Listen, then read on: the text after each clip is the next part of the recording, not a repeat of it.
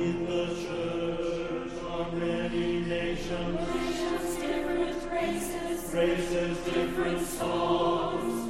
There are separate denominations who proclaim Christ as Lord. But there will be no more division when we reach our heavenly home. We will all sing as one in the presence of the Son. In heaven's wide rejoicing, sing glory. In heaven's wide we'll worship the Lord. And when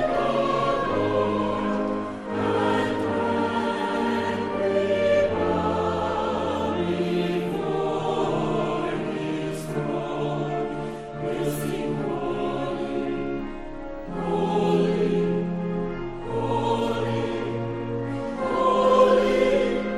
We'll praise the Lord on high.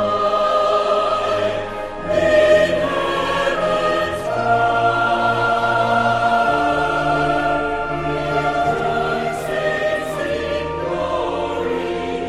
In heaven's wide we'll worship the Lord. And when we bow before His throne, we'll sing holy, holy, holy, holy.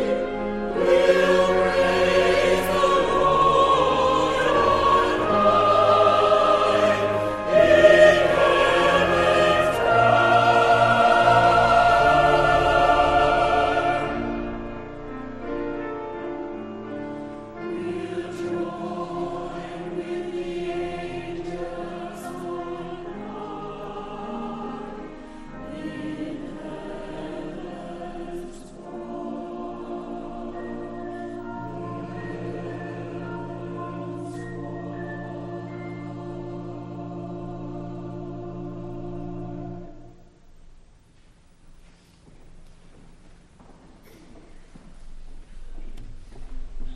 May I ask you to take a Bible and turn in the New Testament to the Gospel of Acts, chapter 20.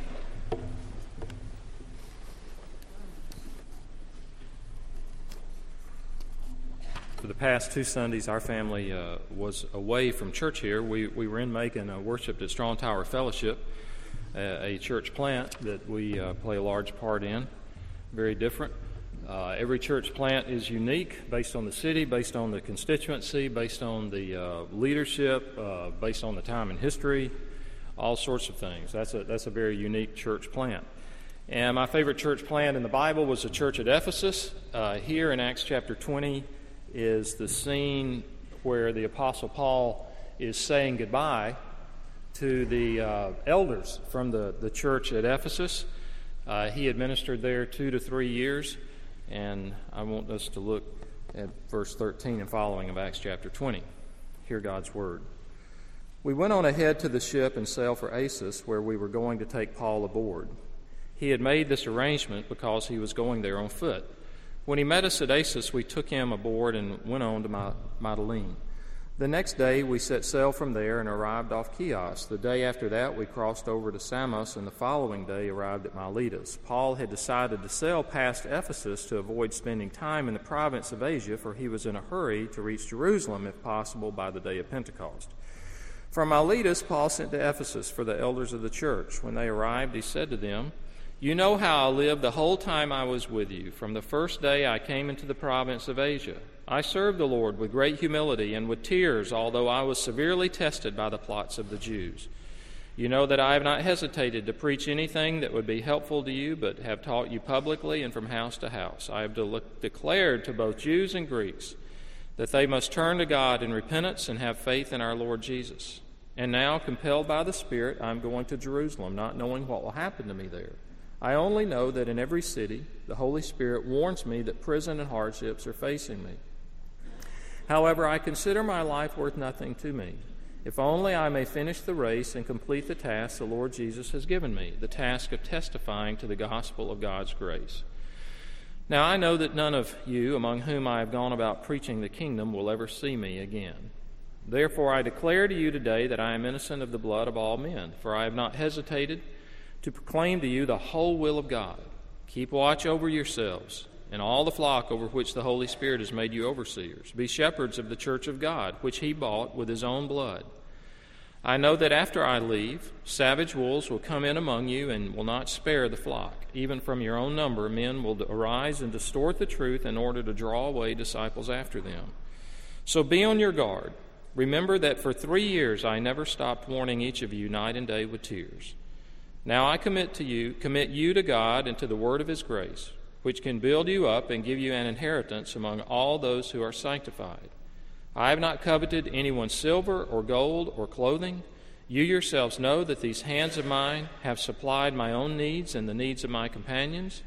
In everything I did, I showed you that by this kind of hard work we must help the weak. Remembering the words of the Lord Jesus himself, it is more blessed to give than to receive. When he had said this, he knelt down with all of them and prayed. They all wept as they embraced him and kissed him. What grieved them most was his statement that they would never see his face again. Then they accompanied him to the ship. Let's pray together. Father, bless this time. We ask that you might nourish our souls. In Christ's name, amen. Let's look at what Paul said to these elders as he left the church. There, as I mentioned, he had ministered. He'd almost died. He'd almost gotten killed in Ephesus. Ephesus was a metropolitan area. It was one of the seven wonders of the ancient world with the Temple of Diana. Much of the tourist trade in Ephesus, much of the economy and the commerce was built around that Temple of Diana. And it was a livelihood for many people. There was a man named Demetrius. He was a silversmith, and he would make these trinkets and small idols of this grotesque image. If you've looked up in a dictionary, look up Diana or Artemis, and the goddess of fertility. And Demetrius saw what was happening. He saw as people were converted to Christianity. It was not called Christianity then. It was called the Way. As they were converted to the Way, then they gave up worship of Diana. So it affected him and others in their pocketbooks. So he basically incited a riot, had people for 2 hours, a large multitude gather, saying, "Great is Artemis of the Ephesians," screaming that over and over and over. They wanted Paul killed. And thankfully, cooler heads prevailed that day. The church started. But you can imagine going through something like that with other people, and in the years that followed, there was this tight bond. So Paul stayed there 2 to 3 years, the longest one location where he ministered. Now he is coming back. He's on his third missionary journey. He's coming back there, and he's going to meet with the leadership from that church in Ephesus, and this is what he says. So I just want to take a few moments and look at some of the highlights of how he exhorts these elders. But though it was leaders in the church, there's application for all of us there. First, he tells them just about his own pattern of ministry. He said he had served, in verse 19, he'd served the Lord with all humility. He said he did not consider his life as dear to himself. He'd engaged in the work of ministry because he'd been called to that work. It was not a profession. It was not just a job. It was a calling. It wasn't to build up his name. It wasn't to build an empire for the Apostle Paul. His ministry was entirely for the sake of Christ. That's the first thing. But then he goes on and he describes that he ministered with tears. In verse 19, he said he served the Lord with all humility and with tears. He says it again in verse 31. It had cost him. He had become emotionally involved with people and affectionately involved in this ministry. He wasn't a mere professional. He didn't do this as a job. He loved these people. It was a calling. There was genuine affection. He had ministered from house to house. Now, I can tell you, since we've been here approaching 23 years, I have been experiencing the past couple of years wear and tear in an area I never heard anybody talk about in ministry. And I think because most never stay in a place that long. I grieve over our members who have died. And I miss some of my mentors that helped me when I was here as a young pastor. Early on, when I'd been here about a year, I guess, and I was an assistant pastor, I preached one Sunday night, and Orban Howell met me in the back of the door. Most of you know Orban. And I had given my testimony that night. And I told how I had been on the staff at a church in South Florida right out of college. And I used the term I'd worked at the church. Orban met me at the door as he walked out, and all he said was, "You served at the church." He didn't have to say anything else, but it humbled me on the spot. Orban had a gentle way of rebuking like that, and it was a worthy rebuke. He meant you're not just hired by a church. It's got to be a call. You serve there. He goes on. Let me press on. The third place, he talks about the cost of the ministry. He had plots against him. He mentions in verse 19, people seeking to kill him. All of ministry is carried out in enemy-occupied territory.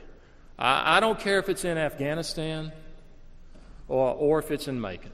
We are ministering on enemy-occupied territory, and I'm not talking about other people. I'm talking about our enemy, the devil, Satan, who goes about as a roaring lion, seeking whom he may to destroy. As Thomas Cranmer put it, none of us goes to heaven on a feather bed. There will always be trials, always be tribulations. Fourth, he mentions the impartiality with which he administered. He administered to both Jews and Greeks. Now, here was Paul, a Jew, a one-time Pharisee. He had grown up with a definite racial barrier between Gentiles and Jews, Jews and Gentiles. You were not to eat with a Gentile if you were a Jew. You would have to go through certain cleansing rituals if you did. Can you imagine the transformation now that had taken place in his heart? So that he administered without distinction. He said, I did not let a person's background or race or whatever affect whom I ministered to. Fifth, he'd been a tent maker. He elaborates on this in verses 34 to 35. He had worked while he ministered in order to help those who were poor that he was ministering to. Sixth, and probably key, he said, in verse 27, I did not shrink from declaring the whole purpose of God, or as the King James Version puts it, the whole counsel of God. He had declared the whole truth about God. That does not mean in 2 to 3 years that he was able to teach everything that needed to be taught. But the wording he uses here is this strange Greek cluster of words that basically talks about election, predestination, the eternal purposes of God. He did not hesitate to proclaim what God's purpose was about life, about your life, about their lives. It had not been, his message had not